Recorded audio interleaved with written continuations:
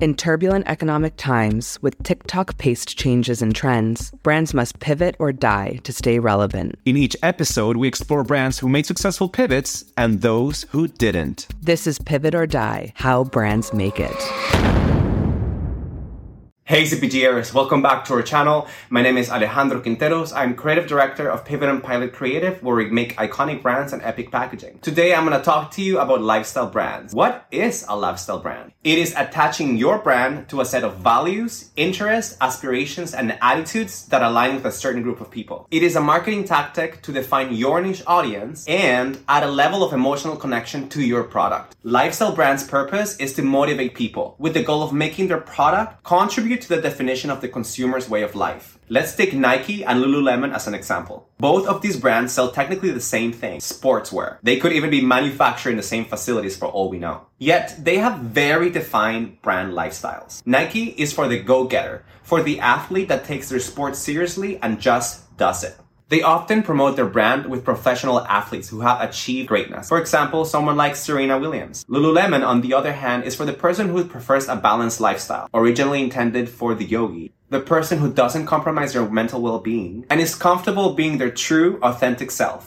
They partner with local influencers and avoid high-profile celebrities in their marketing. You can see, even with these brands that offer similar products, they cater to completely different people, or even their approach to sport and wellness. You may grab your Lulus to go to yoga and then to brunch, and then Nike for a CrossFit class. In a way, these brands have differentiated themselves so much that you might not even see them as competitors. They have successfully attached a lifestyle to their product. How do you find the lifestyle side of your brand? At Pivot and Pilot, we like to start in 3 steps. Number 1, do not change the world, change a life. One of the main issues that we see with young brands is that they cater their product to everyone. But how can you make your product feel unique or different when you make your product for anyone and everyone? Find the one thing that makes your product completely unique and hone in on that. Some of those things could be the gap it's filling or the problem it's solving. The way your product is made. Does it have unique ingredients? Is it handmade? Is it ethical? Is it sustainable?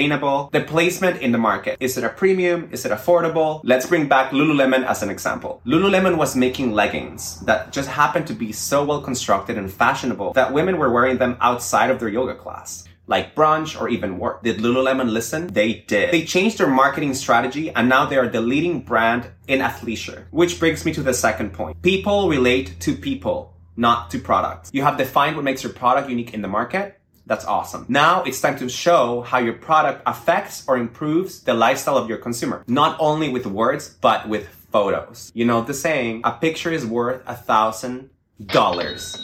And we love those dollar signs. If you go to Lululemon's website, yeah, you'll find people working out, but you will also find people who are on the go. Maybe they're on the way to work. Maybe they're going to their yoga class. Maybe they're going to brunch. For example, you might recognize this handsome model on my left. Making my mom proud since 1991. Use photography to show what your consumer's lifestyle will look like if they were to own your product. And just as important, show the kind of person who would actually use your product. Is it older men? Is it tall women?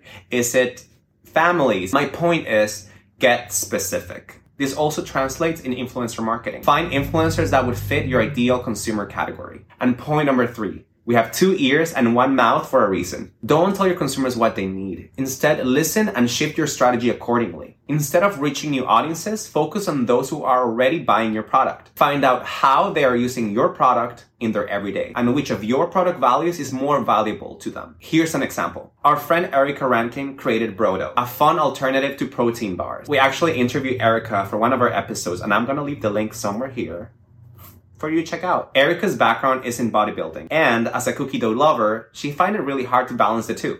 She found a very niche market gap and decided to go full force in creating the first healthy cookie dough alternative with high protein for bodybuilders.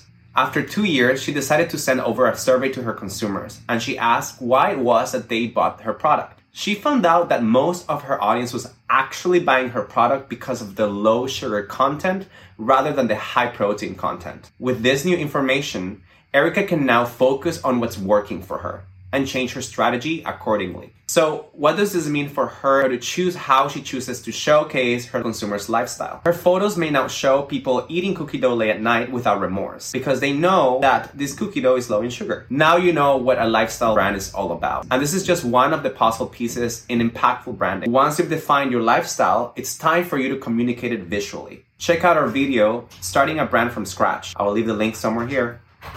And it just happened that Erica is visiting Vancouver, so she's right here with me.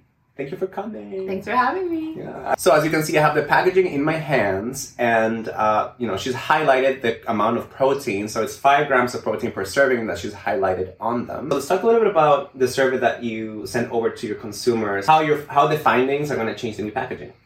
Yeah, so basically this is just like our first version of the packaging that we did after our rebrand. We didn't really get that much data and feedback from our consumers regarding the product itself. So now that we've had the product out in the market, we've sent out a survey, we've had over 600 responses, and we're going to implement the feedback that we've gotten from that survey with our new packaging design. And what was some of that specific feedback that you got? It was interesting because, you created Brodough with the idea of it being a healthy cookie dough alternative with high protein for bodybuilders. I guess like my initial target consumer was the bodybuilders of the world, or like people who really care about health and fitness. But we kind of found that there's different buckets of consumers. So there is the health conscious consumer, there is the avid consumer who works out, and then also vegans, and then kids as well, like moms buy the product for their children. And we found that something that's really important is the sugar count in the product.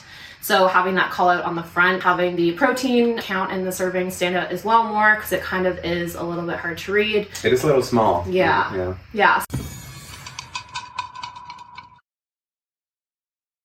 So just like little changes like that, and making the logo itself bigger on the front of the packaging so people know that it's our brand.